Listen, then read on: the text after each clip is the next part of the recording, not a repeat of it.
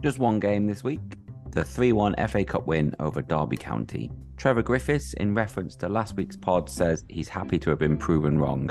David Caldwell thought we'd get turned over, but he was proud of a very assured performance. Adam Clawley had one word: outstanding. Gareth Kent, banging. Oliver, Billington is immense. Charles said it was a very happy night. Danny Phillips thought it was a completely different game to last week. We were in control and comfortable, with White showing his sheer quality. Dylan thought that White stole the show with a KDB-esque performance. James has it as one of his top 3 away games and said everybody stepped up, including Billington after his initial shaky start. Tim Robinson agrees, one of the best aways since the pandemic. Nobody was below 8 out of 10 on the night. He's so pleased for Lee Bell and the team. Alex Ford says that's up there as one of his favourite away days in 35 years. Jonathan Ditt was buzzing all the way home. He was delighted for Aaron Rowe and said the atmosphere in the away end was brilliant. Graham Miles agrees with that, saying it was such a great atmosphere with players who he thought were squad players being awesome. Scott Naylor saw an unbelievable desire to win. What they achieved on Tuesday and this season is making every Crewe fan proud, something Danny agrees with. He's unbelievably happy with what he is seeing at the moment, onwards and upwards. We Are Crewe is talking about the transformation at the club as no one came expecting to lose. Mike Owen thought after a terrible start to the game, we were in full control and kept playing the Crewe way. Andy O'Neill says, what a night, what a team, see you at Wembley.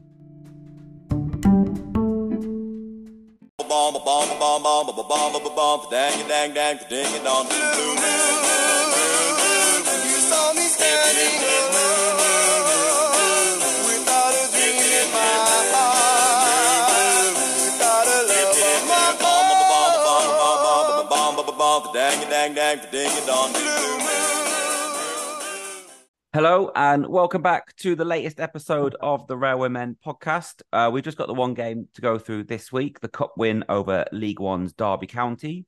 We're also going to have a little chat about the youth game on Thursday night, and we've got a special guest in to talk about how the season is going as well. To do all of that, I'm going to need my panel. They are, firstly, Mark Birtles. Hello, Mark. Hello, everybody. Alex Arani. Hello, Alex. Thought you were introducing as a special guest, Stu. I was very disappointed. Not this time, I'm afraid, Alex. Second billing, maybe. And Steve Bennett. Hello, Steve. Good morning, afternoon, or evening, wherever you are. And our special guest is the man behind the mic. It's becoming a bit of a regular season check-in now with Graham McGarry. Hello, Graham. Yes, same here. Good evening, good afternoon, good morning to you, wherever you may be. And what a time to be on the podcast. You couldn't have picked a better time for me to be on the podcast. Get in. Well, I was going to say welcome back to the pod, but I think yours was a little bit better than mine. So, yeah, let's get started. Tuesday night, Derby County away. I was like a lot of Crewe fans who didn't make the trip to Pride Park, so therefore had no way of watching it. You guys all did. Mark, your good friend Tim Robinson described it as one of the best away days since the pandemic, maybe even ever for him. Do you agree with that, or is that a little bit of hyperbolic in the event of it all?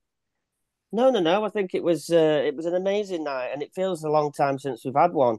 And we were talking about it actually coming out, and I think the last time we felt like that at an away game was perhaps Coventry in the JPT when we won 3-0. But that night was backs to the wall. I mean, on Tuesday, we absolutely deserved what we got. No, it was a fantastic night, a brilliant night. The only downside for me, a little bit, that there wasn't more Derby fans in just to make the atmosphere that bit better, because the Crewe fans were absolutely amazing. Steve, happy to go along with that? One of the best nights you've seen? Yeah, absolutely. I'd certainly put it in my top 10 away nights or nights following Crewe, really. I thought it was absolutely fantastic. And as Mark said, I think we deserved everything we got on Tuesday night.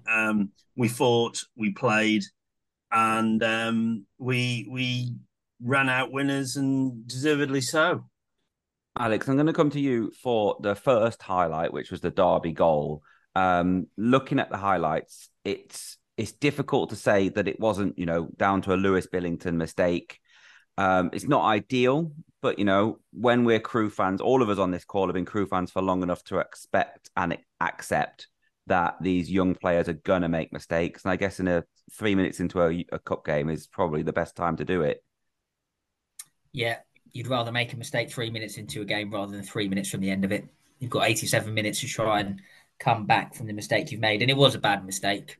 He dwelt on it too long. He didn't get his first touch out of his feet so he could play the pass. It then all got a bit helter-skelter, and before you knew it, it'd been nicked off it. It was rolled across the 6-yard box and it was tapped in. I'm not going to blame the keeper because he was solid otherwise, but he got across to it and he got his leg on it and he just sort of pushed it in.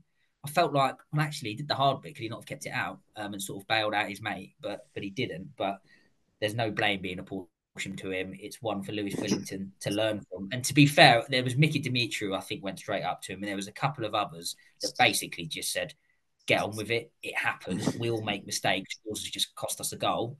Carry on." And straight from kickoff, we went straight back to him and said, "Carry on doing it. You're not going to make the same mistake again," which I think gave him that sort of self-belief and confidence that, yeah, I can forget about that. I've got enough faith in my ability here. I'm not going to do it again, which I think was really important. And I think it was well handled. Graham, I'm going to bring you in there. Lewis Billington, probably fifth choice defender at the moment, behind O'Riordan, Offord, Demetriou, and Williams, but being used because he's needed, and he seems to be another one who's ready to go and ready for the first team. Yeah, quietly going about his job really well, showing progress. I think Alex is spot on with how he just summed it up there. I think that just shows, we'll talk more about how Crewe season's going, but I think it just highlights the one big thing that they've got, and that is togetherness. And those players who saw that mistake from Lewis were quickly around him. And I thought he went on to be right up there with the best. There wasn't any bad performances, but his performance for the next 87 minutes plus added time was up there with the best. And I thought he coped very well after a bit of a shaky start against their best player, of course, in Mendes Lang, in the first game. He's been out on loan a couple of years ago at League Town under Neil Baker. He's waiting his opportunity. It is few and far between opportunities at the moment because that's the strength that Crewe have also got in the team with the back players. And not only are they just right back, left back, centre back, they can play all the way across the back and play in different systems. And he's shown that as well. So, well done to the boy. And I think, we might talk a bit about contracts as well in this particular podcast of players going out of contract and expiring in the end of the season. And Billington, I would think, would be one of those waiting for that opportunity to come in. I think he's now progressing slowly, quietly enough to say, I can play at whatever league level that the team's at. I'd be quite happy with that, Graham, as well, to be honest. I think if he came in and was the replacement for Luke Offord and was still learning off Mickey and obviously Connor, I'd be quite happy with that. I think he's... I don't think he was expected to feature much this season, but when he has, he's been absolutely brilliant. He played at left wing back in the first leg. He's playing at right centre half in the second.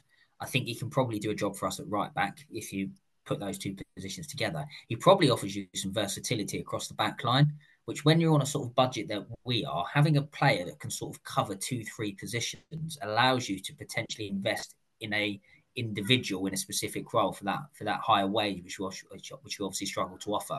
So I think players like Billington who come through the academy who offer that versatility are worth their weight in gold. We've seen it with Offord, who's obviously playing right centre half. He's gone into holding midfield. He played at right back after we lost NG for a few games before he did his hammy.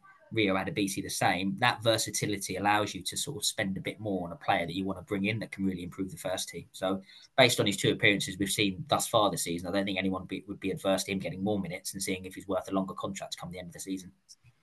Yeah, and I would also say there is obviously the elephant in the room that January isn't an awful long way away. And I think we all need to keep our feet on the ground and be aware that one or two of the players, particularly I would say Connor at the back, must be attracting some eyes. And I wouldn't have any issue with Lewis Billington going in and playing pretty much every week at the moment.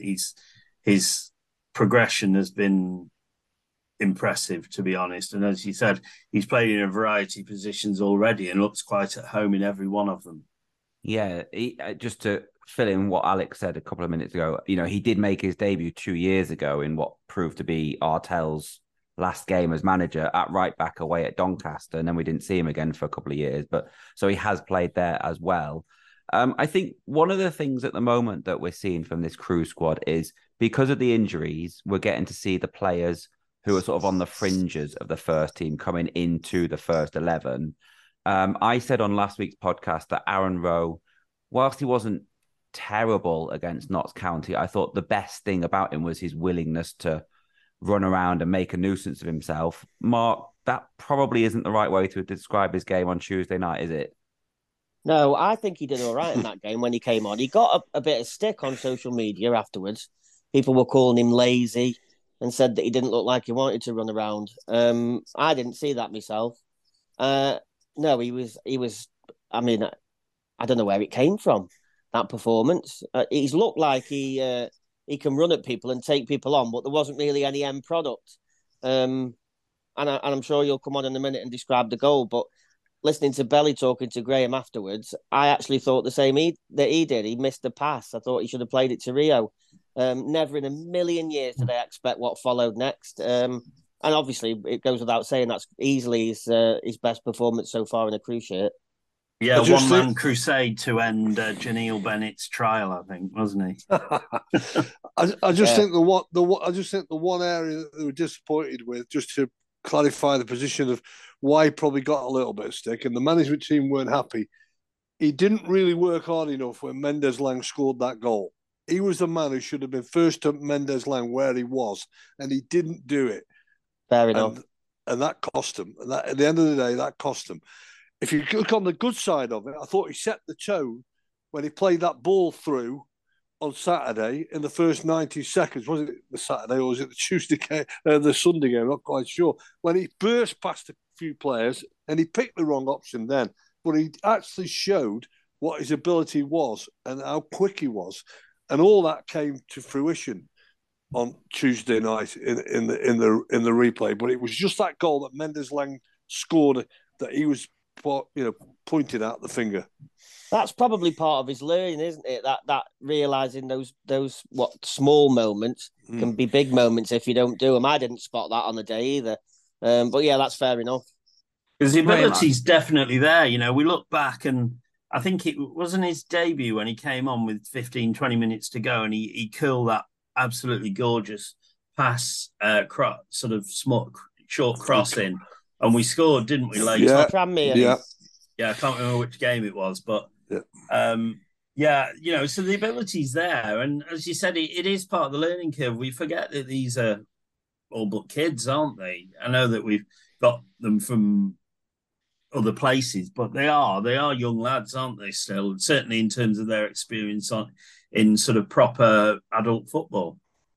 I would just think, Steve, as well, that players like Aaron Rowe, they wouldn't get anything like what coaching and talking to and trying to progress them than they do at Crewe if he'd have stayed at Huddersfield. He's probably been left out in the cold, and he's not one on his own. He's one in probably 1,000 or two. Just listening to your interview with him after the game, Graham, he seemed to be, firstly, he seemed to be really happy with the fact that he'd done what he'd done on the pitch on Tuesday night. And secondly, it seemed to be that he personally feels like he's not been match fit, and this run out now is giving him that ability to be match fit and then to prove to himself and to us what he can do. So again, even though we've got lots of injuries, it is giving these players the opportunity to go and show they're also players, isn't it? I hope I'm a lucky omen to Aaron Rowe, just like I was to Joe White, because about a month ago, we did an interview with Joe White, and you all remember it because you all go and listen to the interviews, that he said exactly the same. He said that he'd come to the club and it took him 4 or 5 weeks to make him feel right, to make him feel fit. And he's not looked back. He has absolutely been top draw. Too good for League Two, well good enough to play in League One. Who knows where he's going to end up. Now, Aaron Rowe, can he kick on? Can he go and follow that trend? Let's hope he can. Alex, I'm going to come to you to bring it back to the game. Both Aaron Rowe's goals, if I'm honest, if I'm a Derby fan, I'm disappointed that they've gone in. The first one, not so much. I suppose there'll be a bit of frustration that he didn't close it down, but he has smashed it home on his weaker foot from just over 20 yards out. The second one, though, Conor Hourihane with the most telegraphed pass in history. I mean, you could see it a mile off from the angle we had. We were sort of behind him, so you knew what was coming. And I was like, you'd hope a professional footballer could see what was coming. And Aaron Rowe did. He nipped in, and you got to buy a ticket to win the raffle. He had a shot, it got a deflection, and then it sort of just wrong-footed the keeper and looped in. But Christ Almighty, what was Hourihane doing there? If that was, Connor Thomas doing that, we'd have had his guts for Garter on this podcast. So I dread to think what Rams Talk or whatever the podcasts are going to be saying about Hourihane on their latest edition. You're ruthless, you Crewe fans, ruthless. Just going no back prisoners to on this podcast, Graham. Just going back to Aaron Rowe, though, and it sounds an obvious statement, but you'll know what I mean when I say the second goal doesn't happen if the first doesn't go in. He had a shot because his confidence was sky high and he believed that he could shoot and it would end up in the back of the net. And as you say, if you don't shoot, you don't score, and it favoured us. And hopefully, like you say, Graham, that's lit a fuse inside him now, and he knows that he can, he believes that he can, and he'll go on the run. Wonderland, though, wasn't it? I don't know about you lot, where you were further up at the back, we were down near the front, and we were sort of looking at each other. Is this real? Has this just happened? Particularly after going 1-0 down after 2.5, 3 minutes, whatever it was. It was a bit sort of surreal, to be honest. We couldn't believe that we were not only back in the game, but leading it. It was mad. I didn't give us a prayer. When I saw the team before the game, I didn't give us a chance. And when we went 1-0 down, it's like, this is going to be a long night now. I never, if you'd have told me at that point what was going to happen, I'd have had your section. It's true. We're all the same, though, aren't we? Yeah. I think the best thing that happened was how quickly we equalised. Yeah. Because the game plan was clearly hit him on the break. We got Rowe, we got Tracy. White could make those runs from midfield, and we'd have fancied to hit them on the counter. And we could sort of do that if the game was level. The fact that it was only 7 minutes in, it was still level, admittedly 1 each and not 0-0, meant that the game plan could be enacted. And Belly alluded to that in his pre-match press conference. We've got a game plan which we think can execute and get us a result. And it's clear what it was, and it was mighty effective, so he was right. But it might have been different if we hadn't have equalised as quickly as we had. Absolutely. Aaron Rowe will take it. How clever was the management team's substitutions when they brought on Shiloh Tracy and Connor Thomas? 10 minutes into the start of the second half? How clever was that? And this is no disrespect to the two players who've come off, but Crewe were a stronger team then than they were before. Clever move by the management team. I agree. I think it was a clever way of using two players who probably weren't going to last 90 minutes. Rather than start them, have them as finishers. So we're not finishing very, very weak. And particularly bearing in mind the position we'd got ourselves into by then, it looked like a masterstroke, didn't it? We'll call it good judgment rather than luck, but it was great to be able to bring those players on and let them have their half an hour, 40 minutes, whatever, but finish rather than start. Can I ask you, Graham, what you mean by that, by clever? Obviously, I didn't watch the game, but my understanding from what I know about those two players would be it's clever because Connor Thomas is going to shore up the game and Shiloh Tracy is going to stretch the game, a game we're winning. Is that what you mean or something else? No, I mean exactly that. And I do believe that them two lads wanted to play from the start. They would have wanted to be out at 7:45. But the management team had decided that they've got to look after the squad. It's a very threadbare squad at the moment. Yes, I know there's no game this week, but it quickly turns around. Play on Tuesday night. It'll soon be Saturday to take on Doncaster Rovers. And those two lads come on, exactly what Steve just said, at a great time. We were 2-1 up and the best team. And as it proved, their influence in the game. Tracy brought that extra dimension again with pace, and Connor Thomas was just sitting in there, just breaking things up when needed. So I just thought it was, things like that go a little bit under the radar from certain supporters. They just think you've got to hold the board up and bring a sub on and they'll do the business, or take that man off because he's playing hopeless. Well, there's always methods in the substitutions made by the management team, and this one worked for me spot on. My view on it is I suspect it was pre-planned He was looking, I reckon, around the hour mark. If it was 0-0 at that point, he could have brought Connor Thomas on to free Joe White further forward, and then Shiloh Tracy becomes that sort of attacking outlet to potentially pinch us that goal on the counter. The fact that Derby started the second half, I think it was fair to say, with a bit of head of steam. Didn't create much, but you felt like it was wave after wave after wave coming. There was the Finney injury, which allowed the break in play for him to get Tracy on, to get Thomas on, to make the subs, and it just halted their momentum a bit. Tracy became an outlet. And Connor Thomas, who I think we've got to really praise actually, because he's come back in the side and he's been terrific actually. So he came on and made a difference in midfield as well. So the subs did work, but I felt like it wasn't a managerial masterstroke. I think it was more, this is the 11th. I've got that change planned for the hour. He just brought it forward by 5 minutes. Mark, I'm going to come to you for another player, and I feel like we're just going to go through the entire Crewe squad and say this player's playing well, aren't they good? But someone who I do think we need to talk about is someone Graham's already mentioned. He was a sub for most of this season so far, and I think he was a sub that we were mostly happy with because of the two players that were ahead of him, Taberner and Powell. But Joe White currently is looking like he's undroppable, isn't he? He's phenomenal. He appears to have come from nowhere. He came on away at Salford in that infamous game, and he looked a player that day. You know, he was involved and he was playing clever passes, and it was like he's got something, this kid. And then obviously you're worried when Jack Powell goes out, because we're Crewe. Like, how do you replace Jack Powell? We can't go out and get anybody because of the transfer window. We haven't got anybody lined up, and you think we're really going to struggle. You know, you're suddenly relying on Joel Taberner, and he's injured. But he was absolutely phenomenal. I mean, you're quite right. I'm glad I didn't have to choose man of the match, because you could have chose all 11, I think, and plus the subs. But he was phenomenal. He's got an eye for a pass. He oozes confidence. You know, you can give him the ball anywhere on the pitch and he looks relaxed. He doesn't look like he's going to give it away. He believes in himself. And, you know, I just hope that we can keep him beyond January, because if he keeps this form up between now and Christmas, you know, clubs above are going to be having a look down and thinking we fancy him. Just picking up on that, that confidence thing. It was my brother said against Notts County. He said, just look at him. He's suddenly developed a swagger, a real belief in that he's back, or he's where he wants to be in terms of his fitness or his form or whatever.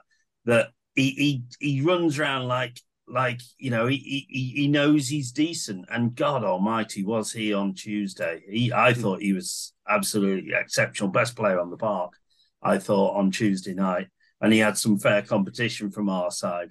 But as you said, January is going to be the key, isn't it? And you would hope that both him and Newcastle see sense in that he's playing in a decent side who are playing football the right way. He appears to be enjoying it, and it can't be doing his development any harm at all, can it? Graham, if I was to list my things that were concerning me about Crewe Alex at the moment, I think what Mark said earlier about the fact that his contract is only till January, I think that's quite high on my things that are concerning me. Do you know, are the club trying to extend that? Has there been any talk on that front? No, but I'm pretty sure next time we go, we haven't done any press conference since the game after Tuesday night, but I'm pretty sure he's top of the list of what the questions that we're going to pose to him. I think it's the middle of January. It's due to go out. And you're right what you say, Steve. You hope that the two clubs, well, definitely Crewe will want to keep him, whether Newcastle think he can go up a league higher. If they've been watching him every week and see his progress, who knows? It'll be their call on that. But, you know, we've had a few years of being under pressure with contracts, and buyouts or sellout clauses or whatever you call them have reared their heads and players have moved on. I only hope that if there's one or two coming out in the summer, that there's not cheap buyout clauses that somebody might go in January. What I'm talking about that, of course, is the likes of Conor O'Riordan and people like that. I don't know what their contracts are, how they are for long term, short term, or whatever. But I only hope that if there is still those buyout clauses inserted in contracts, Crewe have got it right for them this time, because they didn't really have it right, did they? 2 years ago, all apart from Charlie Kirk and Tommy Lowry, who's unfortunately been injured, them other lads are absolutely flying high. Yeah, absolutely. Alex, I'll come to you for the final goal. It is a Joe White assist. I feel like we've not really talked about Mickey on the podcast for the last couple of weeks, but I think we sort of got fatigue in just saying, yeah, he's great, isn't he? But Alex, he's great, isn't he? Oh, superb. What a player. I remember Crewe Twitter when Rod McDonald turned up at Harrogate was in absolute meltdown. And then this bloke's turned up on the eve of the season and has been twice as good as a stretch, because we have to give it to Rod. He did play well last year, but he is better. He is more dominant in the air. He's got just a sweeter left foot, if not sweeter. And somehow, out of nowhere, he's popped up with 6 goals in November. I mean, I don't think anyone at the club had 6 goals in November this time last year. The fact that our left centre half / left back / sole centre half has got that is quite something. But yeah, what a player. Simple goal, though. You put a corner into a dangerous area, it allows your defenders a chance to get on the end of it, which he did, and he just buried it past the keeper without a care in the world. So yeah, you felt like that punctured that knocked the guts out of Derby a bit. There was still the fear on my side that we knew what happened in the first leg, but it didn't have that air of inevitability like the first leg. Like, we hadn't been on the back foot for 65 minutes in that game. Getting a third felt like it put it to bed. Getting the second in the first leg when Nevitt did felt like, right, we've got a bit of breathing space here. Have we got enough to hang on to? Which ultimately we didn't. So yeah, Mickey Dimitri, what a player. I do think we need to, that's not to say calm down, but you're seeing calls, get him a new contract, this, that, and the other. Let's all just take stock. He's 32 years old. He's been a League 2, League 1 centre-half for his majority of his career. He is very good, and I would look to extend him, but we don't need to rush into decisions like this. So let's just see how the next 6 months plays out. If he continues his form, then absolutely move heaven and earth to get him signed up. But let's keep him on his toes. Let's make sure he maintains his form. Isn't he on a year plus a year? I thought there was a second year option on him, but I might be wrong. No. You might be right, but yeah. I'm not sure. What I was going to say, lads, it's his next game when he plays it. It'll be 602nd career game. 602. Why has he only played in League 2 and League 1? For what we've seen for these I can't fathom 20 that, games. Right? I can't get it. I can't fathom it. Can't fathom it at all.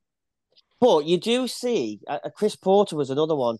Well, he played at some good level, though, Mark. He played at the Derbies and Sheffield United in this world. He did, but he was one and there's been a few over the years that have come to Crewe at the back end of their careers and suddenly decided that they've started enjoying football again. The enthusiasm of the kids around the place and training, it like gives them a new lease of life. So maybe that's down to it. Just coming back to what you said, Alex, it was a good point, and I felt quite confident that if we could get 3-1 up, we'd go out and win it. Because Harvey Davis was very good on Tuesday. He didn't do anything wrong, or not very much wrong, and he did a lot right.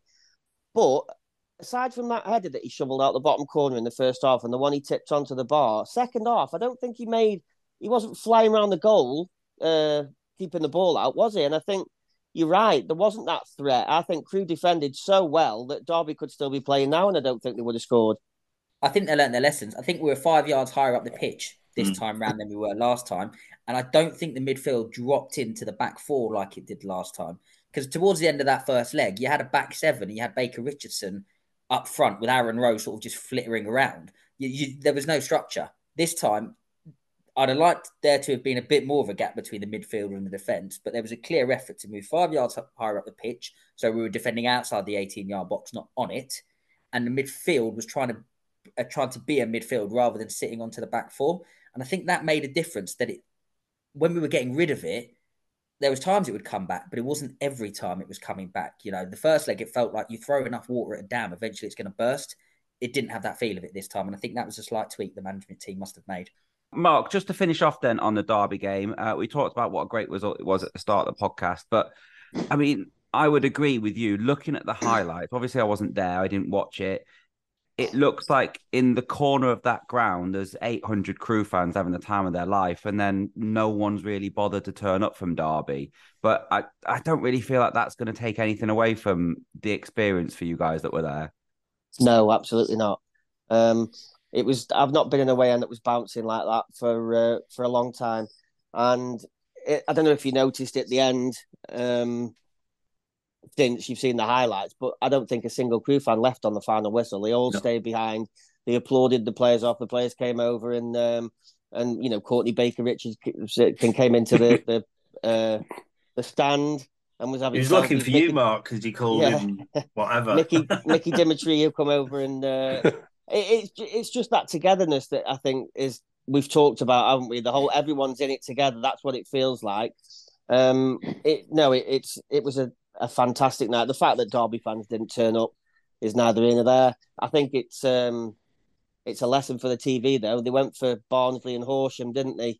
And that was over in the first 10 minutes. They perhaps should have looked a bit harder and they'd have had a decent game on the telly. All right, so there was a second cup game this week, Thursday night. Steve, you were at Gresty Road for the Youth Cup second round against Boldmere St Michael. 3-0 win. How was it? It was good. It was a really, really good, solid performance from the young lads. And for those wondering where the hell Boldmere St Michael's is, it's Sutton Coldfield, apparently.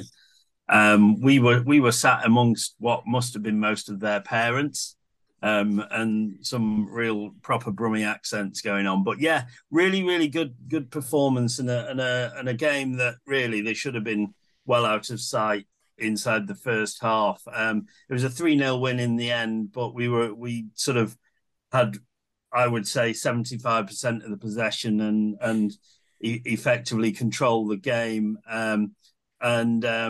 We scored a goal on 16 minutes to go 1-0 up.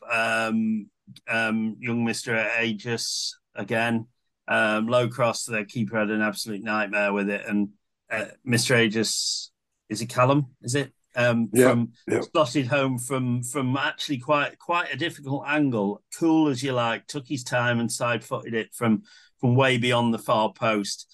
We then had various chances and to be honest with you, I think that they'd be probably a bit angry with themselves that it was only 1-0, because at 1-0 there's always a chance, isn't there? Anyway, second half very much the same as the first, and we scored another goal on 58 minutes. Poor kick from their goalkeeper because of pressure, and zing a couple of passes together, and it was a good goal. And then we hit the bar 10 minutes later, and then late on got the third. I think it was about the 85th minute. Again, some really impressive performances, and I think last time I'd said about a few players that had stood out. Robinson at the back really looks the part, as does his twin, who's senior as well. 5 and 6, they looked interchangeable, really. Looked really good, and obviously Callum Aegis in midfield as well, and Vincent on one wing and Allport on the other. We looked really, really good, and they've obviously got rewarded with a very very good, tasty looking tie down at Arsenal. Yeah, I'm just going to come on to that. Graham, Steve's had to Google where the team we played in the second round is actually from. We're recording this on Friday. This afternoon, the news was broken that third round is Arsenal away in the Youth Cup. Chance of a full BBC Radio Stoke production going down for that one, full cameras and commentary team and all of that? Not in my hands now. As you know, I've retired, so I can't give you the answer. You might be better asking somebody else that, but I would suggest I don't think we'll get that. But great for the boys. Great for the management team. You know, they overcome a tricky hurdle in Peterborough. I was there that particular game, and it looks like they're going to go through quite easily, but things changed. They had a player sent off Peterborough, then they got back on level terms. And of course, it ended up with a penalty shootout. Yeah, but Boldmere St Michael are a well-known West Midlands sort of area, non-league side. And now Crewe have dispatched of them. I'm not sure it will be on the Emirates. I don't think it will be. They usually have somewhere else that they play the reserve team and youth team. But I'd love to think it would be. What an experience that would be for all of the team. Yes, we've got a few in there who've been featuring the odd occasion this season in the first team squad. I'm pretty sure by the time Tuesday night's over and the game against Newcastle under 21s and the whatever you call it, trophy, there'll be a few more of those names on that team sheet for that particular game. So, yeah, what we need is you'll need him to get to the semi-final and final. That should answer your first question, Stuart. I think I'd stick my neck out and be willing to bet that if I know it's a big if it was at the Emirates, I think Crewe would take at least as many fans that they took Tuesday down there. Well, I funnily enough, I love it to be the Emirates for everybody connected to Crewe Alexander Football Club, and I, for one, will be in with the boys and off we go. You know, but I haven't seen anything. I've just seen a little message somebody said hope it's at the Emirates, so we'll just have to wait and see. Okay, next we'll turn our attention briefly to the Doncaster game, but first we'll check in with the women's team who are against Tranmere on Sunday.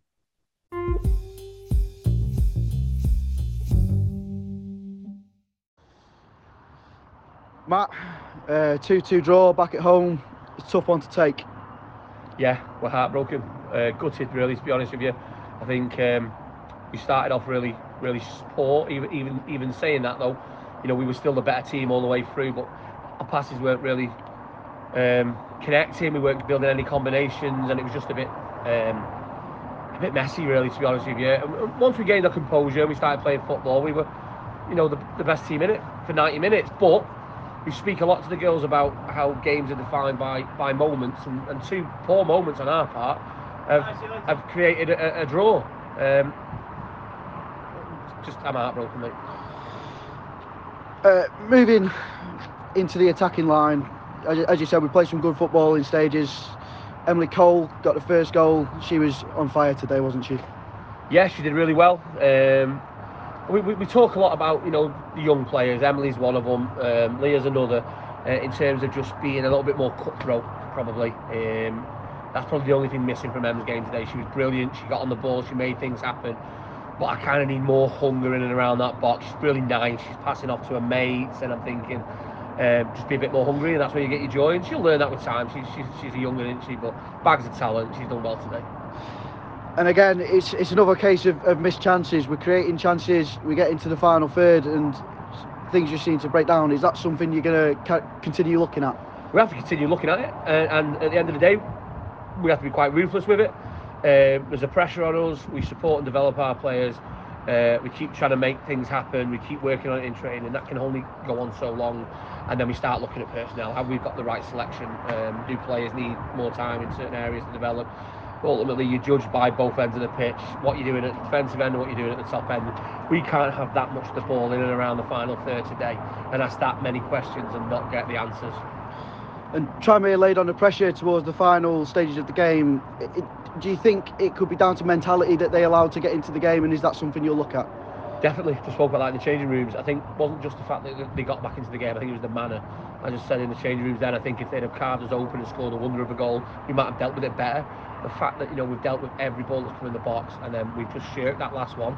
We've not gone and dominated it. We've not gone and attacked the ball. We've waited hoping that no one gets on the end of it, and they have.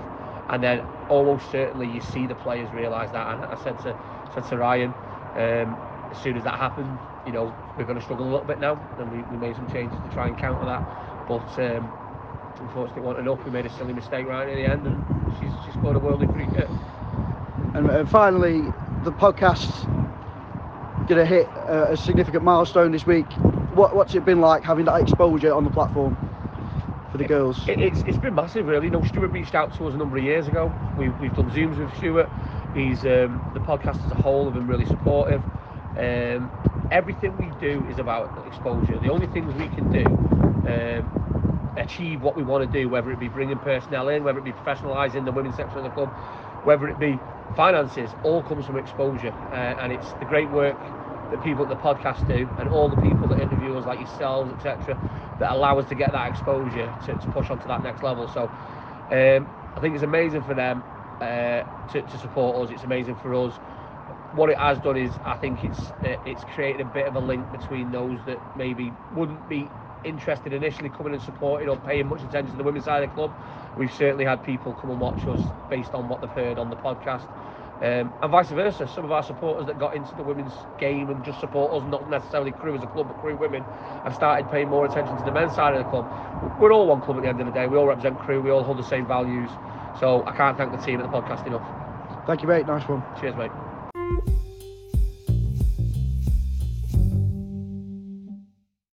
Okay, Mark, I'm going to start with you for this section. I just want to talk really quickly about Doncaster. They're not playing this weekend. We're not playing.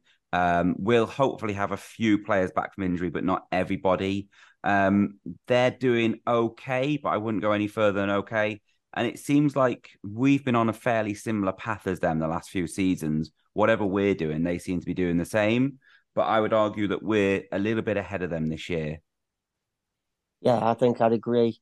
And plus, I'd always back and fancy us at home against anybody from what I've seen. I think Stockport were a level above, but they should be from what they've spent and some of the players they've got. But everybody else, we beat Notts County and Mansfield were good.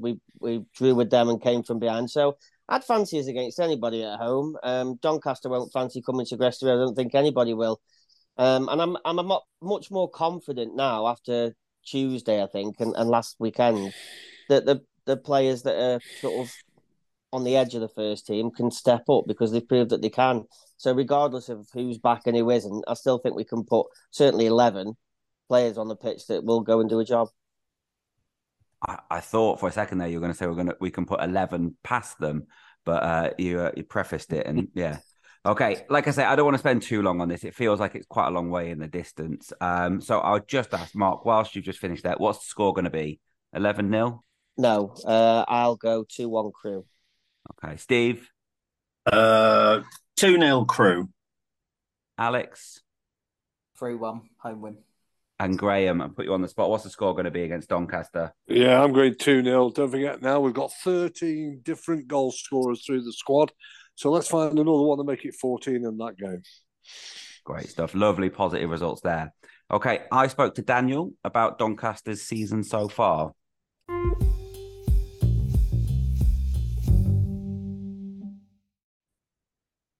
Hi, Daniel. Welcome back to the podcast. Hi there. You okay? Yeah, all good, thank you.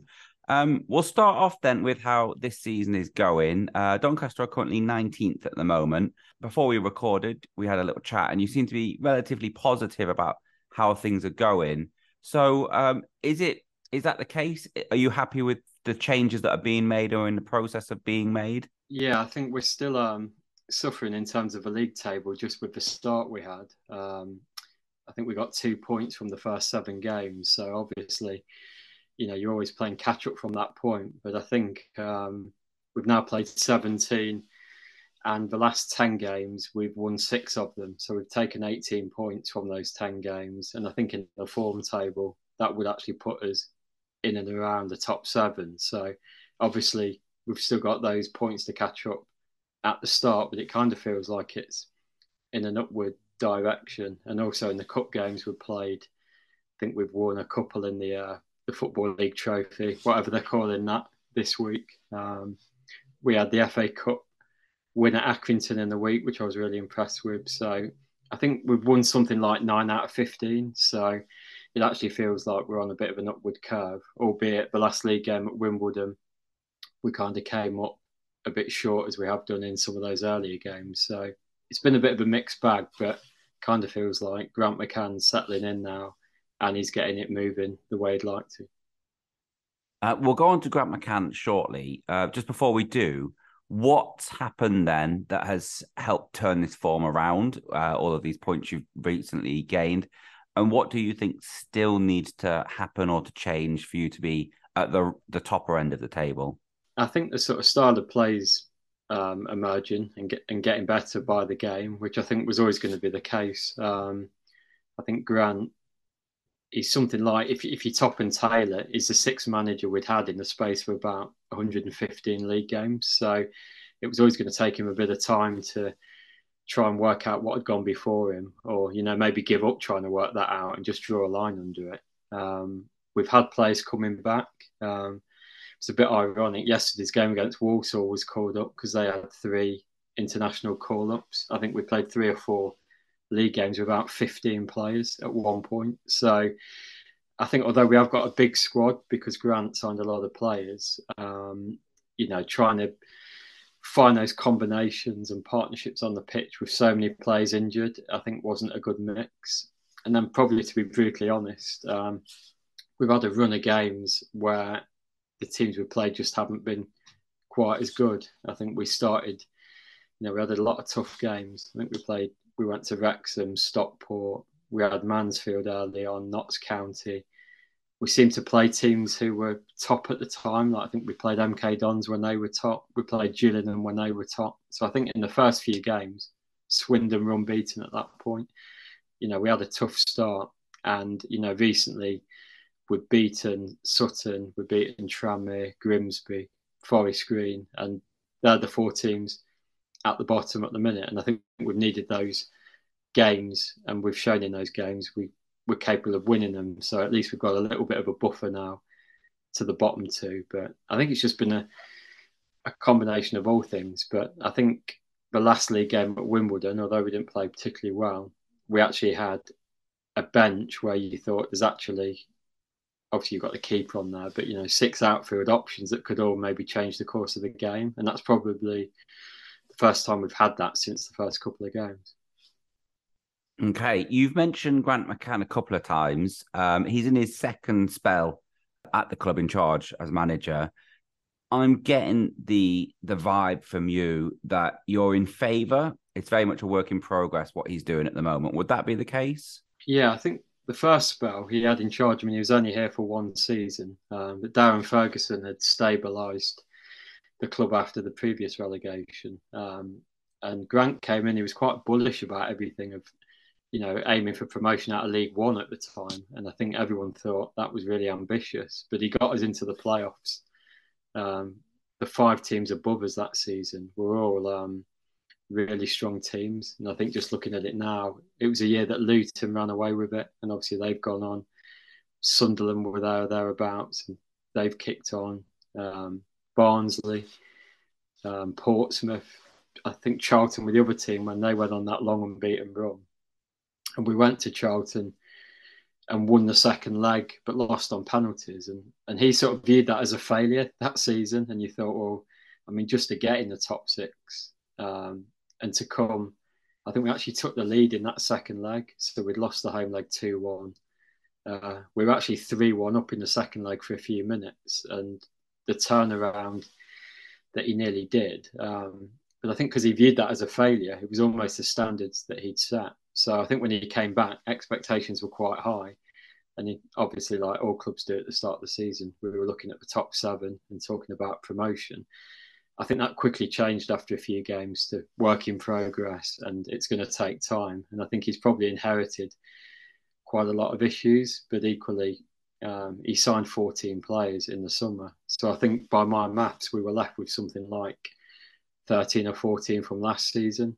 He's brought in basically a whole new 14, and then he's tried to almost not gel it as such, because a lot of his players have actually started, but he's been trying to work out, for example, what those best combinations are. And I think we've just started to see that now. But I think, yeah, he had, probably talking to him, them ambitions to get us right up there from the start. But we lost the first game at home to Harrogate, and that kind of set the tone. They were, well organised and dour, and they're a team that's come together over the years, and we struggled to break them down. And I think straight away you got that reality check of this is going to be harder than it looks almost. I think if we'd have, I don't know, say 1-2-0 in that first game, you might have got a bit of momentum. But then we went to Newport second game. We were 3-0 down after 20 minutes. There was a couple of freakish, there was an own goal where we cleared it into one of our players and something else happened. And you're thinking, even at that stage, they were 2 teams that I probably thought would struggle this season. And, we didn't score. We'd lost both games. So I think he's definitely the right man for the job. And I think he's probably come back a bit more experienced and in it probably for the longer haul this time. But I think we've just found that, I think obviously yourselves are doing well, but every week teams pose you a different sort of challenge. And it just seems a lot harder a division. I think the last couple of times we've been down, we've got straight back up. Or when we came up from the conference, we went straight up. I think since we've been back, we lost half of our games last season and we've lost 9 out of 17 this year. So we've actually lost more than half our games, which when we dropped back down, I don't think anyone would have quite seen that coming. It's been quite as bad as that. So I think, his style of play is to try and be aggressive and positive, but he's also still trying to install those kind of, I think all League Two managers talk about those basics and just, winning that battle at both ends, which we're still having trouble with at times. So I think his style will emerge, but we're still coming to terms with trying to win those, those ugly things at both ends that give you a chance to win the games. Okay, let's move on to some players then. I've picked out Joe Ironside because he's already on 8 goals this season, which is quite impressive halfway through November. Is he the one we should be worried about, or is there other players that make Doncaster tick? Yeah, he's he missed a couple of games recently, and I think it was interesting when he didn't play because the way Graham McGarry played in the first spell in charge, we had John Marquis up front, but he's kind of obviously a number 9, but a slightly different one.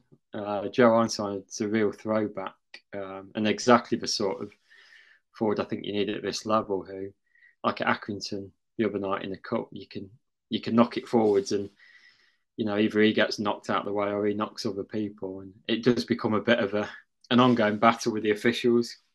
From my perspective, I don't think he wins anywhere near enough free kicks that you think he might. But also he can give them away as well. But I think he just gives you that outlet to, if it's not going so well, you can play up to him and play off him. He has got an old-fashioned eye for goal as well. I think he's taken some penalties really clinically. And if anything's dropping around the box, he's around and he's very good in the air as well. His movement's good. So I think, he is... he's a key player for us, but he probably is a little bit of a decoy as well, because actually the team tries to actually not play to his strengths, which sounds a bit odd, but I think McCann doesn't want us to play the ball forwards quickly and into him. He wants him to lead the line, but by trying to play through the thirds. And we've got a lot of sort of skillful players. I think Kyle Hurst just coming back from injury. He's probably on our day. On his day, our best player. Luke Molyneux's had a really consistent season.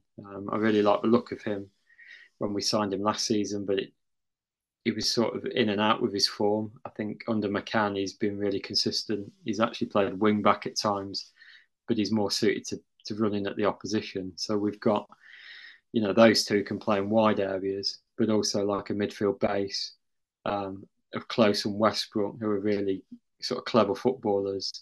At times they want time on the ball and you're not always going to get it, but they sort of take care of it. And I think we're trying to develop that sort of style of play that if they can't dominate the game, how can we keep the ball and, stop the opposition from causing a problem in another way? And then he's kind of built his defence around some really versatile young players. Owen Bailey came in from Gateshead. He's virtually played every minute. He's played in about 4 or 5 different positions. He's probably more suited to playing at centre-back, but he can play anywhere across the back. Tom Nixon's on loan from Hull. He's been a real gem of a signing as well. He's played at right-back and been really attacking. He's also played at centre-back, and I think at Tranmere recently he made 3 sort of interventions in his own 6-yard box that were really like good instinctive bits of defending. Jack Senior, who's a left back by trade, but he can play left centre back. So I think he's trying to build this team around a strong sort of spine, which Ironside's part of. Richard Wood, Tom Anderson at the back, are old-fashioned, no-nonsense centre backs. Close and Tommy Rowe in midfield who were quite experienced. But actually, he's got a lot of these younger, sort of tactically aware players. Quite a few have come from non-league, so it's going to take them a bit of time. But I think you can see he's trying to have that spine of a team, but then have players that are capable of moving positions. He'll quite often switch formation during the game. So it's kind of streets ahead from what we've seen the last 2.5 seasons. But unfortunately, I think we've been that bad over them 2.5 seasons. He's also having to get, like he's sewing needle out and stitching it back together. So as well as him trying to build, he's trying to repair. A lot of the problems we've had, I think, came from last season, where we started with a manager who didn't really want to play any football, and it was all on results. We then changed to a manager who was like, don't worry about the results. It's all about the performance, but trying to sort of pass away from back to front without really the basics in place. So I think he's had to almost go, right, okay, this is how I want us to play. But we've got to be capable of going to Tranmere on a Friday night and scrapping out a result. And we did that recently. So I think the last game's been the biggest disappointment, because actually we've been in good form. We've got all our players back, and we were heading to Wimbledon. I think they'd just been in a bit of a dodgy patch, and I really fancied us to go there and at least play well, but, if not get a result. And we lost to I don't know if you played Wimbledon, but they were just really solid. They just harried us all over the pitch. The front two were decent, but you've just lost to a team that's worked a bit harder. And that was really frustrating, because I thought we'd kind of come through that. So I think it'll be an interesting game on Saturday, and it might be one we're a bit more suited to. Maybe we're not expected to get a result, but I'm sure. I haven't seen a lot of you, but obviously over the years you've always tried to play football, and at home you've got a decent record. So maybe it will suit us to actually go into a more of a footballing game. But it feels like we're ready to kick on now, but we're still being sort of burdened by the 2.5 years prior and the start to the season, which means we're still playing catch up to an extent. All right. Just to answer your question, we have played Wimbledon, and they were a very good team. I thought they were one of the better teams we played this year. Daniel, you've led me on there nicely to Saturday's game. Last question before I let you get on with your day. What's the score going to be at Gresty Road next Saturday? If you're asking me what result I'd take, I'd probably take a draw. I think away we've won 2 and we've lost 6. Grant McCann's been quite open in saying we might need to change our approach a little bit. And we saw that at Accrington on Tuesday. Although we won the game, after 90 minutes, it was 1 each. And again, a bit more of the sort of performance I think we needed. And I think you only have to look at Accrington's result yesterday to see that, that's not an easy place to go. So I think if we can go and play like we did there, minus conceding a silly early goal, we are capable of getting a result. But I don't know, every time I look, like, with the greatest respect, I'm always thinking, are you going to come unstuck somewhere? But you seem to, you've come back a lot of times in games.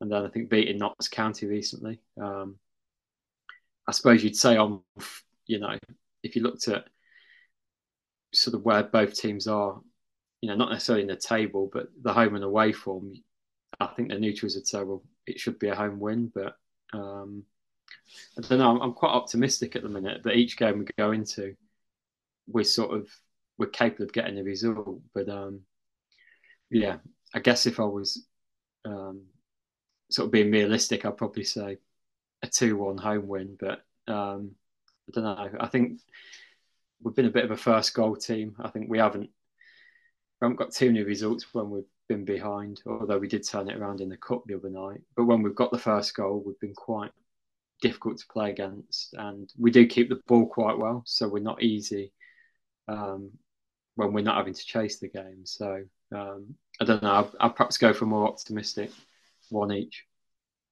Okay, Daniel, thank you so much for your time. You're welcome. Thank you.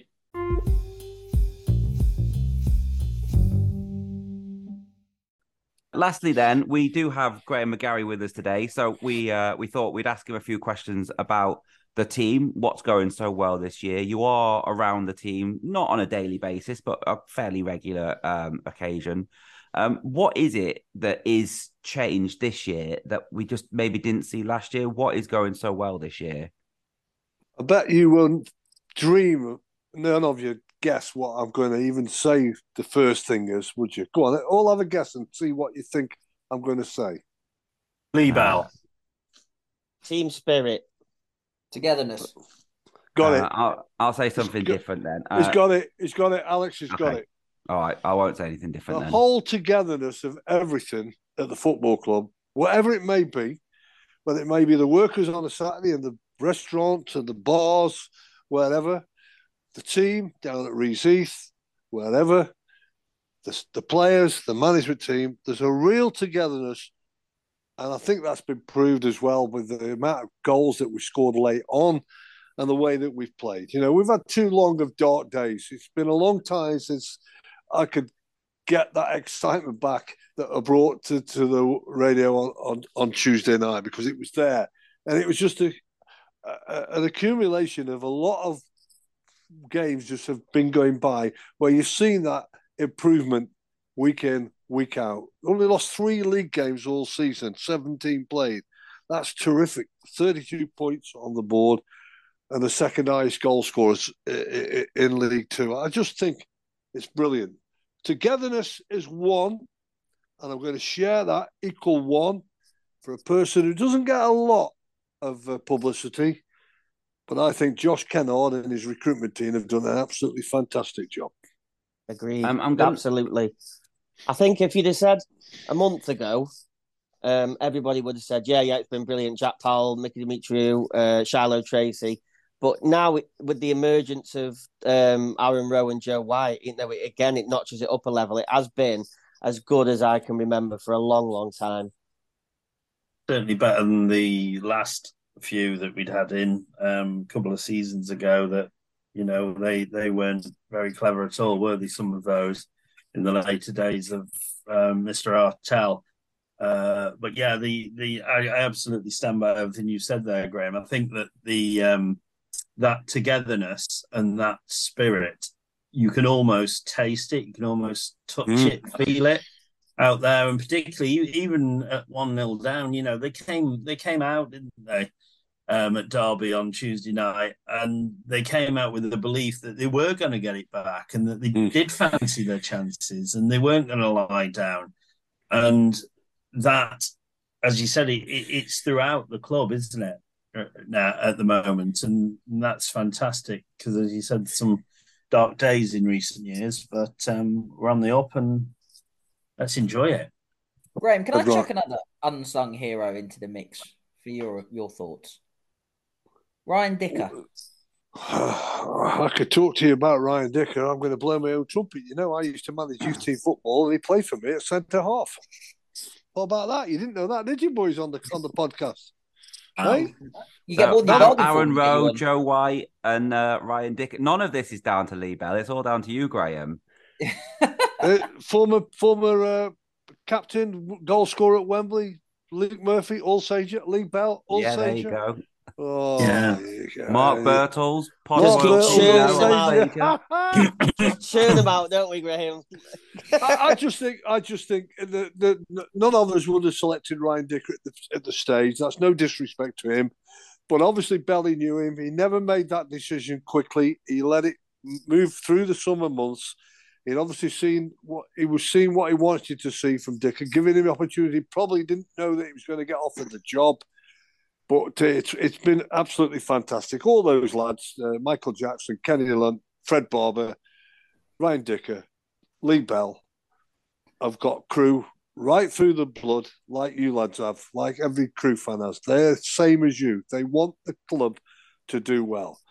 The big thing is, can we keep it going?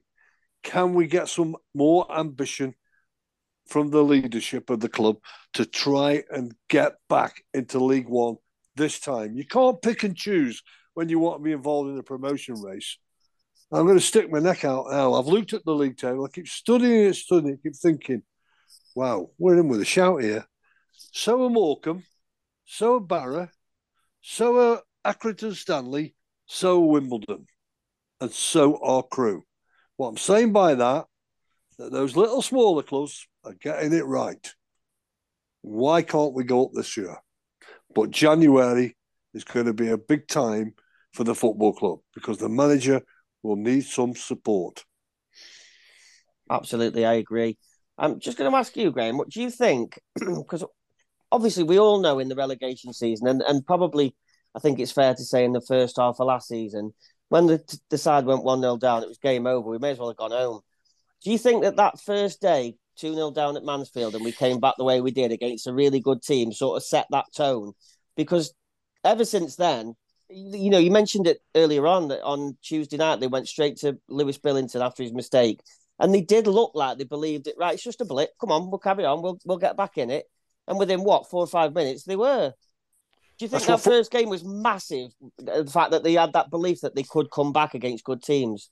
Well, it started it, and it's continued in a few more games since, hasn't it? And not only that, I think they might have drawn the first 4 out of the first 5 games before they actually won But they were coming back from goals behind, conceding goals right before half time or just after half time, or an early goal. And yeah, I do believe that. I think if we use the word confidence, everybody thinks you dismiss it, but as a professional sports person, confidence is right up there because you've got the ability. I think just go back to Joe White. What about that little trick he did against Derby when he took 4, not 1, 2, 3, 4 Derby players out of the equation? Would he have done that 8 weeks ago? No. Not a chance. The conversation's just moved on a little bit, but I was thinking along the same lines as Alex about 5 minutes ago. He mentioned Ryan Dicker. The other person that I wanted to mention, and you did mention him briefly there, was Kenny Lunt. We have scored an incredible amount of goals from set pieces this year after not really scoring any goals from set pieces for about 2.5, 3 seasons. I was lucky enough to be a teenager when Kenny Lunt was in his prime with a season ticket in the main stand. So I saw all of those balls he used to put in for Dean Ashton and Steve Foster and the rest. It has to be him that's come along and said, let's get better at this, hasn't it? Alex used the word unsung. I think he is really unsung as not from the management team, but an unsung person regarding how the results and those goals have been coming with set plays. They've had some real imaginative set plays. He always tells us, Kenny, he always gives us a little nudge when he's got something new. He'll go, watch the first one. And that's when you know he's been on the training ground through the week with a new idea. It might not come off, but it'll be something different. He always tells us if we've got a new one, watch the first one. I think he's been superb with it. You know, he was organising that one where Joe White hit that one on Tuesday night. The goalkeeper made a fantastic save from that. But Kenny was right behind that. He was making sure it happened. He wasn't happy that Alan Rowe took that one on Sunday, when he was it? I keep mixing up whether it was the first game or the second game. But he took one, and it was Tuesday, and he was miles off the target, and he shouldn't have been involved in it. And I don't think he will be again because he'll be listening to the King Kenny. But yeah, he's top man. Could have been moving out of the football club a few years ago, which would have been a dreadful mistake. But finally, it got resolved, and he's still with us, and he's still right behind us. To be fair to Aaron Rowe, I'm willing to say he was only over that free kick because he was on a hat trick with a few minutes to go. Okay. At 3-1 up. You must have had a bet on him. I think so. I think he fancied getting a first career hat trick. He also had a shot from about 30 yards on his weaker left foot when he was trying to get one in. So I think he was just chasing the dream. Okay. All right, Alex. You alluded a minute ago as well, Graham, about Crewe being in with a chance and, having to go for it because this might not come around again. Realistically, where do you see this season going? I think if you listen to anybody who says they're in the know about League Two, there are 4 big teams and then there's the rest, and we're currently top of the rest. Is that how you see it? Usually money paves the way for success, but it also can cause you a problem. And you never know, them big clubs, it doesn't look like they're going to blow up, but it could easily go wrong. It could easily go wrong. It could go wrong easier than those teams I've been talking about, the likes of Barrow, Crewe, Accrington, Wimbledon, Morecambe. And at the moment, it doesn't seem like it. It does seem like Stockport, Wrexham, Mansfield.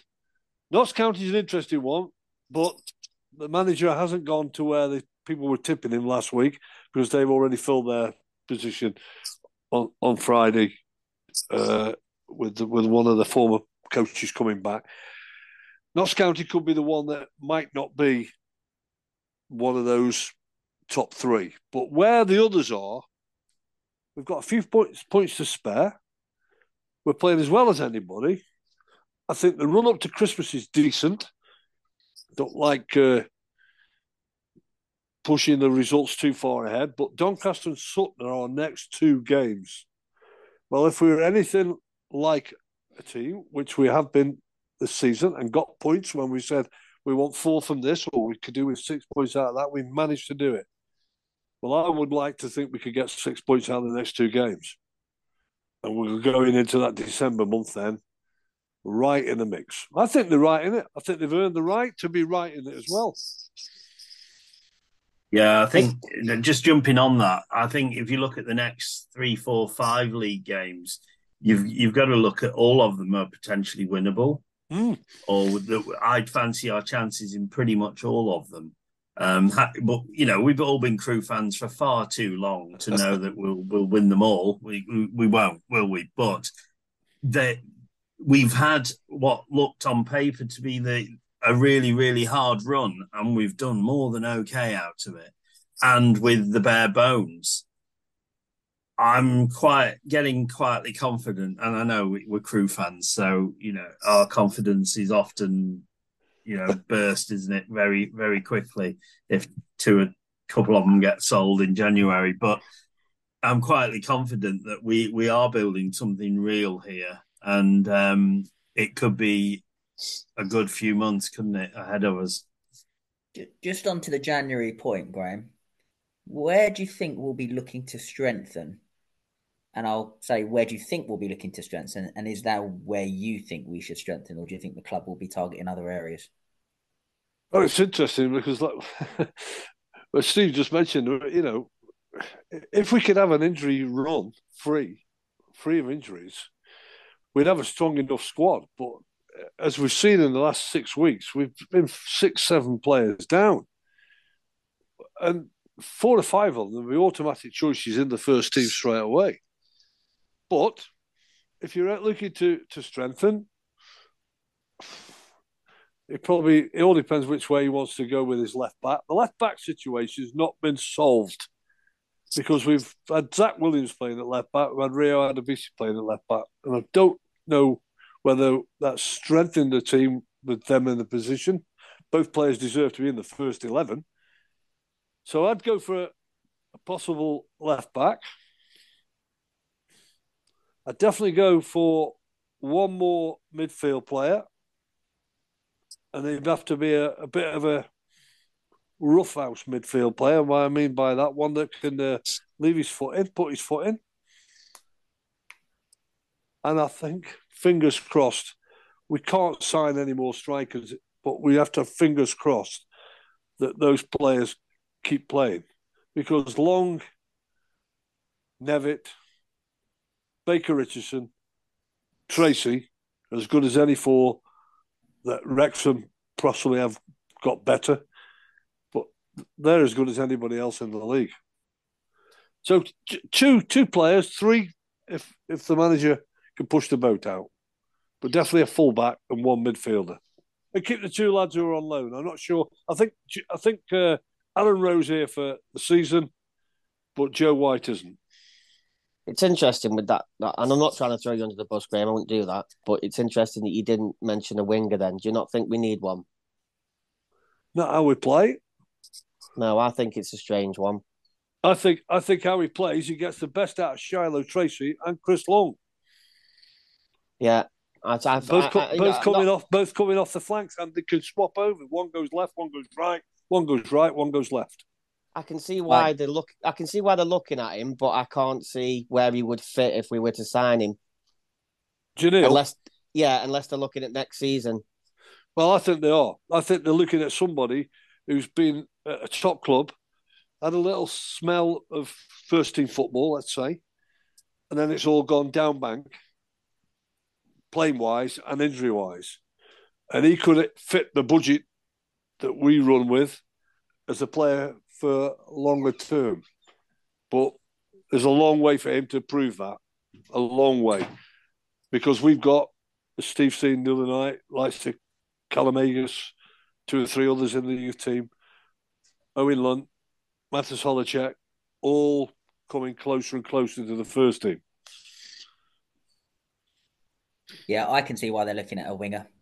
Tracy has had the odd muscle injury. Obviously, Long's got a bit of a history behind him. You've got Matas, who's now injured as well, because he'd be the one that would step in. I think he probably just wants a bit of security there because we've been successful this year because we've scored goals. So he wants to make sure he's got enough creative options so we can keep doing that. It's interesting you should say left back, Graham. Do you not think Charlie Finney could just step into that role if necessary? All I can say about Charlie Finney is he doesn't play. He must have something problem to get him into league football because every time he comes in, he goes off. And unfortunately, he's got a lot of work to do to prove that fitness that he can be a football league player. At the moment, it's hard work for him. Just jumping back on that winger thing and Janelle Bennett, I think the way Shiloh Tracy has been used, it really stretches the game for us. And with only playing the sort of the 2 in midfield, effectively, that stretching the game is a big thing.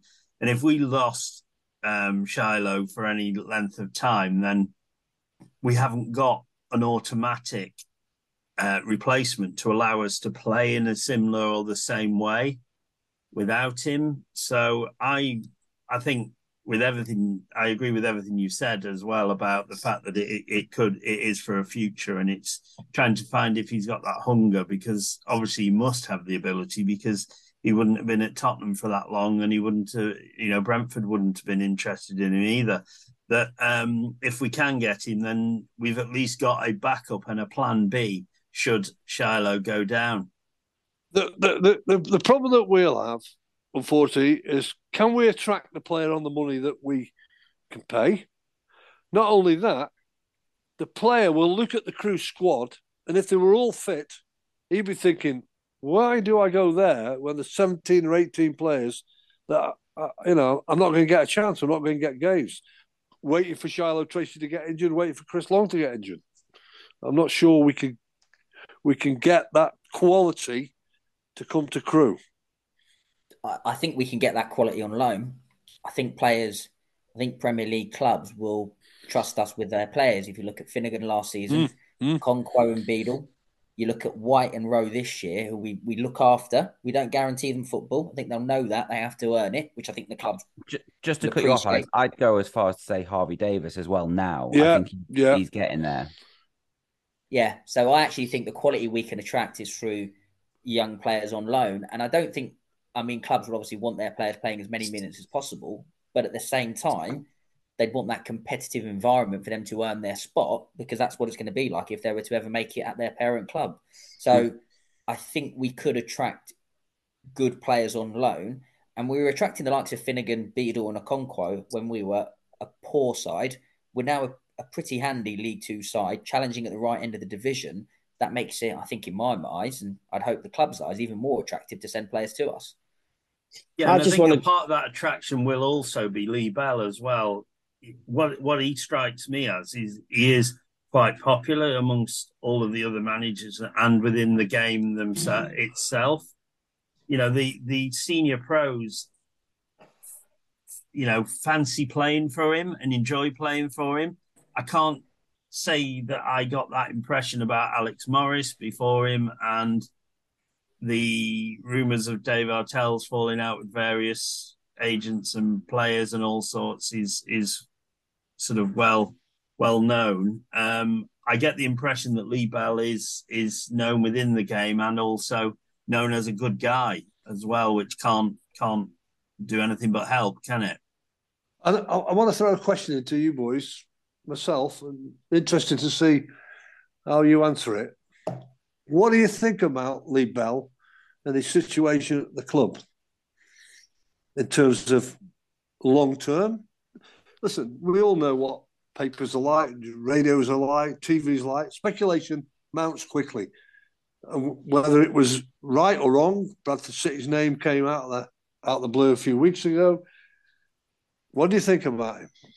Well, what I'll say is, I don't know if you remember the very first time you came on this podcast. I was actually thinking about this very thing today when I was planning this. You came on and we had Alex and my brother Neil, and we got into a conversation about Dave Artell when his stock was probably as high as it ever got as Crewe fans. And you and I sort of had a chat about where's he going to be? Is it going to be Crewe forever? Is he going to go up, or is it going to turn into Steve Davis? And sort of like, he had a lot of praise, and then that probably disappeared a little bit by the time he finished. And Alex and Neil both made the point of, I hope he goes before that sort of feeling of goodwill disappears. And in the end, I think there was quite a lot of that goodwill towards Dave Artell went because of just how bad that relegation season was.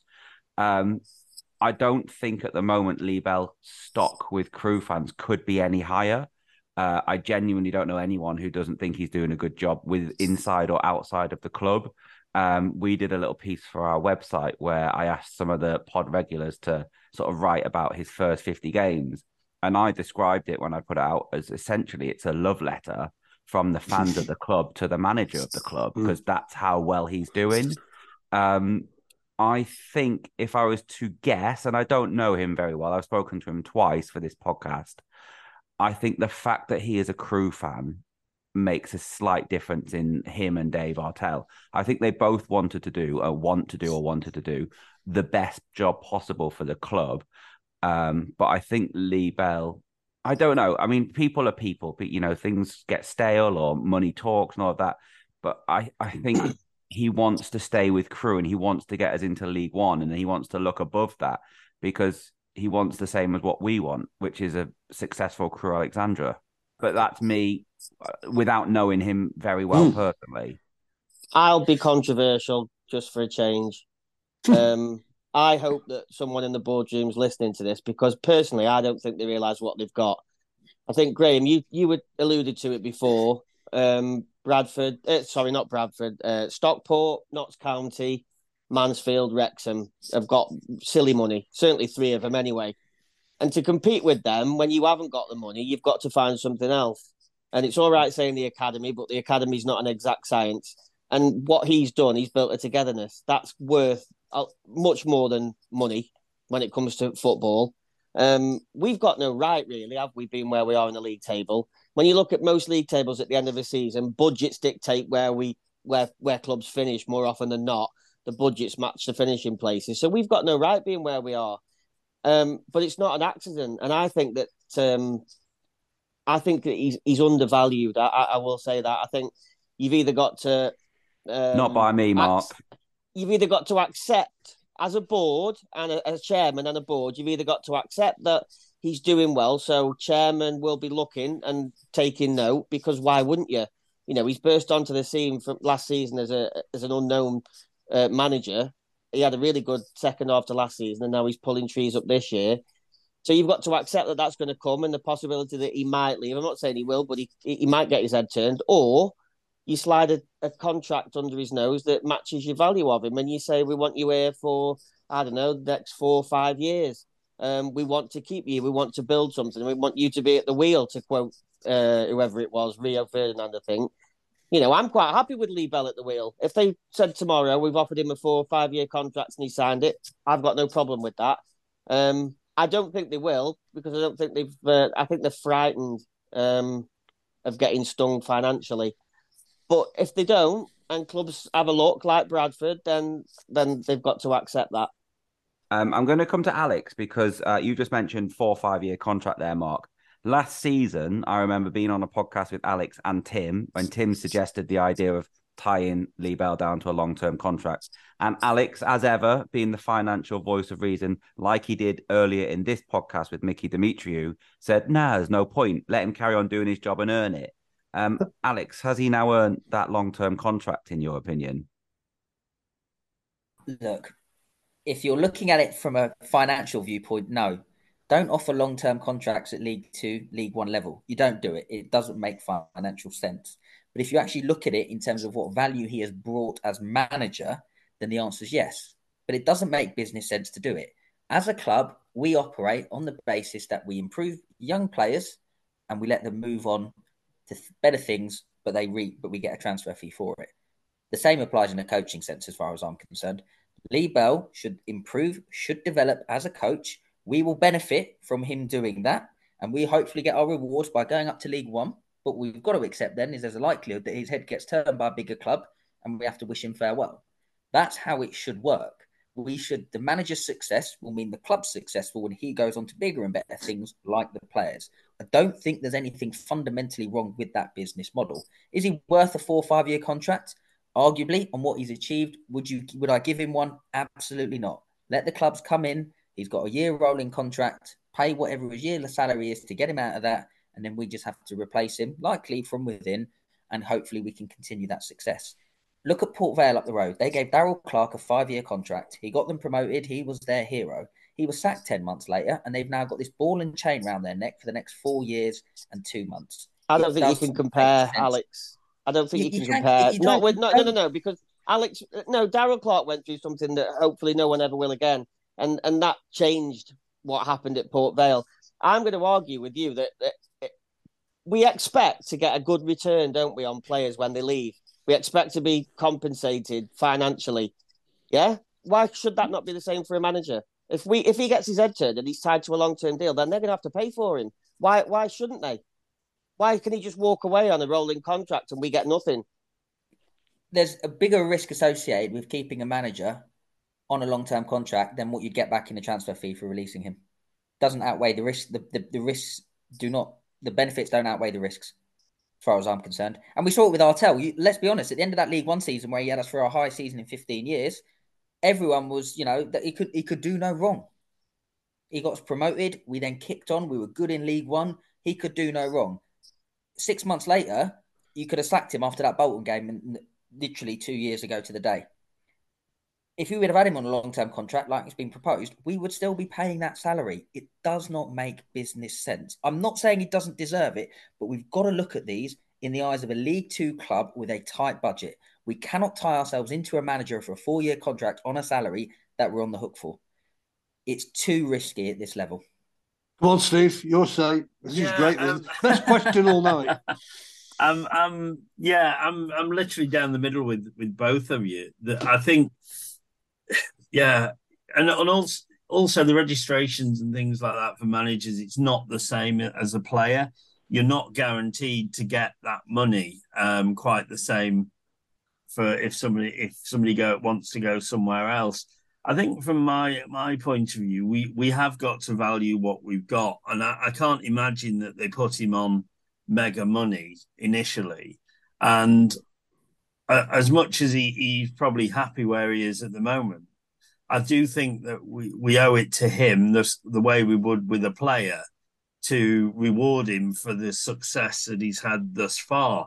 And so I'd possibly suggest we should be looking at somewhere in the middle in that, we keep that rolling contract, but it's for a bit more money than he's probably on now, because people's heads do get turned. And I think the one thing we'd all hate is for one of ours to leave us. And because so far it's been fantastic, hasn't it?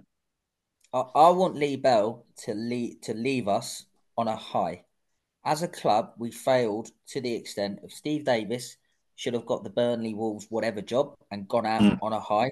The same with Dave Artell. Not that he was in for any jobs, but the point is these managers then left with a sour taste in their mouth, with bad will almost to an extent.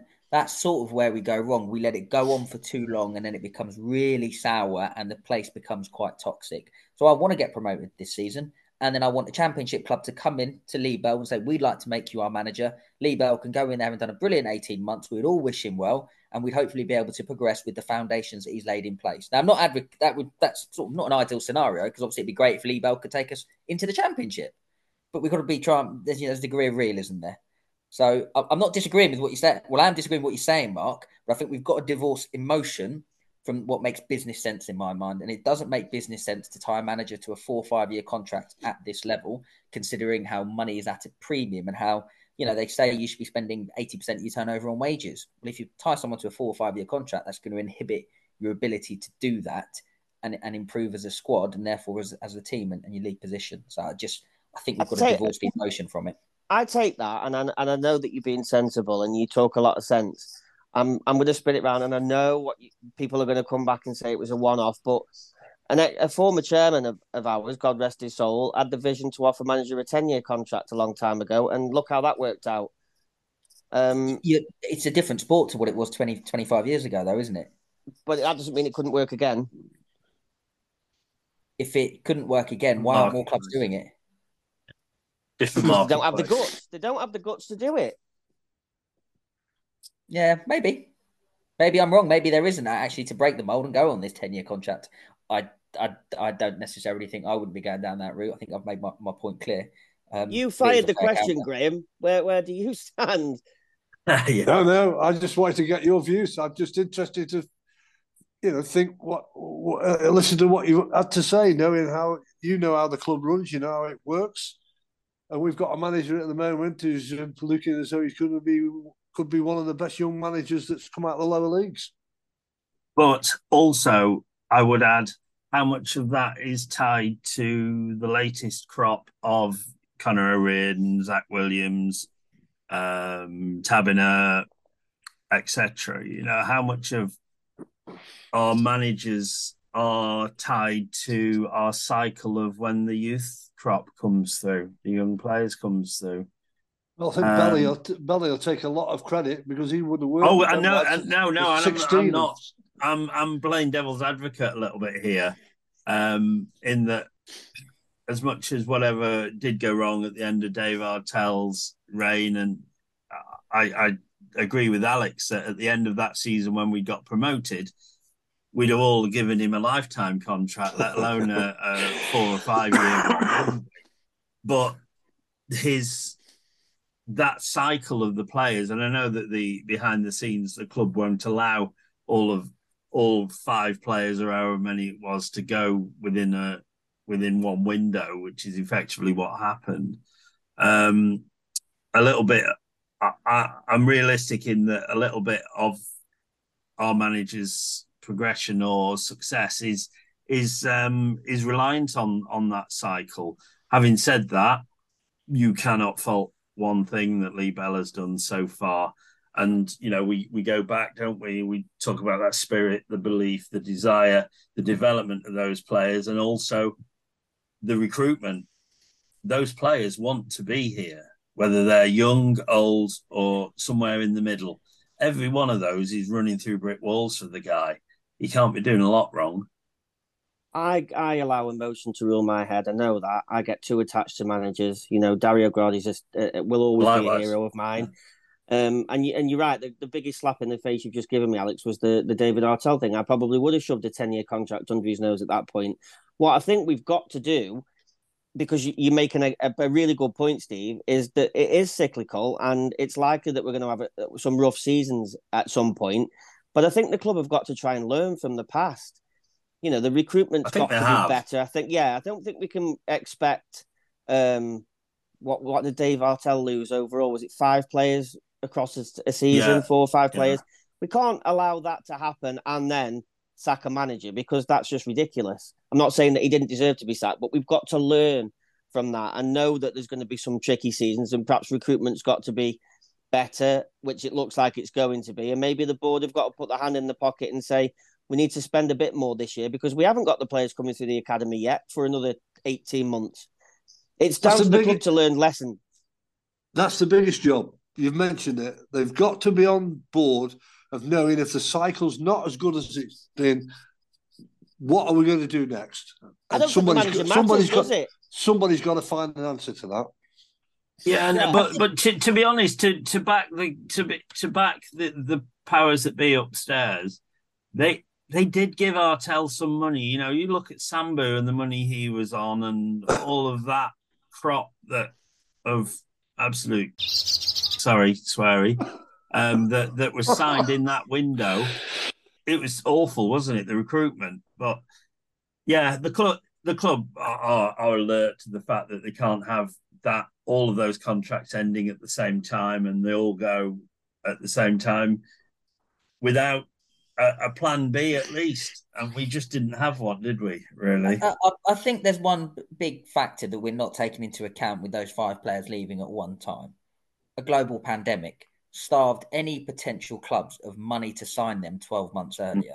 I think if you'd have gone back to 2019, there would have been a succession plan where they'd have gone, right, next summer, it's likely that we'll, let's say, lose Perry Ng and Harry Pickering. The following summer, we'll then see Callum, Charlie Kirk, and if Ainley had kicked on like he should have, Ainley. Do you see what I mean? They'd have had the succession planning. Next season, Callum season, next season, mate. Yeah, when they were expecting to lose players and replace them. That's what I think was sort of in planning. That obviously went out the window when we kept certain players for 12 months longer. The argument should have been you kept them for 12 months longer. Why didn't you get us in the League One playoffs? Story for another day. So I do think the club is in a better position to adapt because Taberner's going to move on. O'Riordan's going to move on. Williams is going to move on. The way Adebisi's going, he's going to get a move to a higher level. So you look at these players that we've got that are likely to kick on, and there needs to be some succession planning in place. And I do think the club recognise when the cycle isn't at its level. So they will potentially put a bit more cash behind it. And I think they're on the front foot now with the recruitment side of things in terms of the team they've set up. So I do think they've learned from their mistakes. They're hopeful there's not going to be another global pandemic. And I think I speak on behalf of everyone when we all hope there's not going to be another global pandemic. And we're in a position to future-proof ourselves against players moving on and a likely poorer cycle. So I think we're well set. The other thing, just to throw in before we finish, that worries me a little bit is I'm not saying that he would. I'm not saying that he wouldn't. But if Lee Bell left, maybe he would look to take his assistant with him because those two work. There doesn't seem to be an obvious candidate at the moment that's behind them that could come in. If you're his assistant, we just said that 18 months ago, though, wouldn't we? Well, no, Alex Morris looked like he was the one. But if you're Lee Bell's assistant, if you're Ryan Dicker right now, are you going with Lee Bell to be assistant manager at a club in the top end of League One, or are you going to hang around to take the Crewe job? It depends on the club, Alex, doesn't it? Yeah, it does. But let's look at the bright side. You know, rather than let's not think about the divorce while we're still married. Eh? Good line. You've certainly raised a good debate, though, Graham. It's a great question. You've been at this too long, Graham. You know the questions, don't you, mate? I just wanted to get the feeling of real staunch Crewe fans what they think about their manager in his first full season, who's already getting linked in his name to other clubs who are a lot bigger than Crewe will be in financial terms. Where do they think it? What's going to happen? Where will it go? And it's been interesting to think. I'm with all those who think exactly that Lee Bell is a local boy, Crewe's his team, and he stays for the time being. Yeah, that's what I'm hoping. Graham, I think, I couldn't be any more positive about the club at the moment. Watching every week, watching good football, good footballers, watching that Crewe cycle, the progression of the youngsters again. There is one thing, though, that has annoyed me more than any this season. And as I said earlier in this podcast, we are recording Friday. So it was today the club's put out some media saying that rule about the kids in the Gresty Road end has been reversed. They're allowed back in. Now, you don't have to comment on this if you don't want to, but I think that was something the club got wrong initially, and now they've gone to change that and made the right decision now. Yeah, well, you might be right. But what you've got to do is put your hands up and applaud that they've looked at it and they decided that they're going to revert back to how it was, last time around. So let's just hope everything goes all right. It gets filled with Crewe fans behind the goal, whatever age you may be, and enjoy the rest of the season, because the rest of the season is going to be a great ride. Lovely. I mean, that sounds a really professional way to end it. I'm going to ruin it by just asking you one last question. Where is it going to end? I'd love to think we could just be that one little club, as they call certain clubs to make an automatic promotion place and upset the big guns. They might just have to go through the playoffs because Crewe, as you know, and you all know, don't do things easy. Never do things easy. Playoffs, definite. I'll come back later in the season with an update. That'll do us then for another week. Alex, Mark, Steve, and Graham, thank you so much for coming on today. Excellent. Brilliant. Enjoyed it. A positive as well. It's a great feeling. Get in. Let's have it. Thank you, as ever, for listening. We may be back on Thursday with an ex-player pod. It's not been recorded yet, but keep your eyes peeled. Until then, goodbye.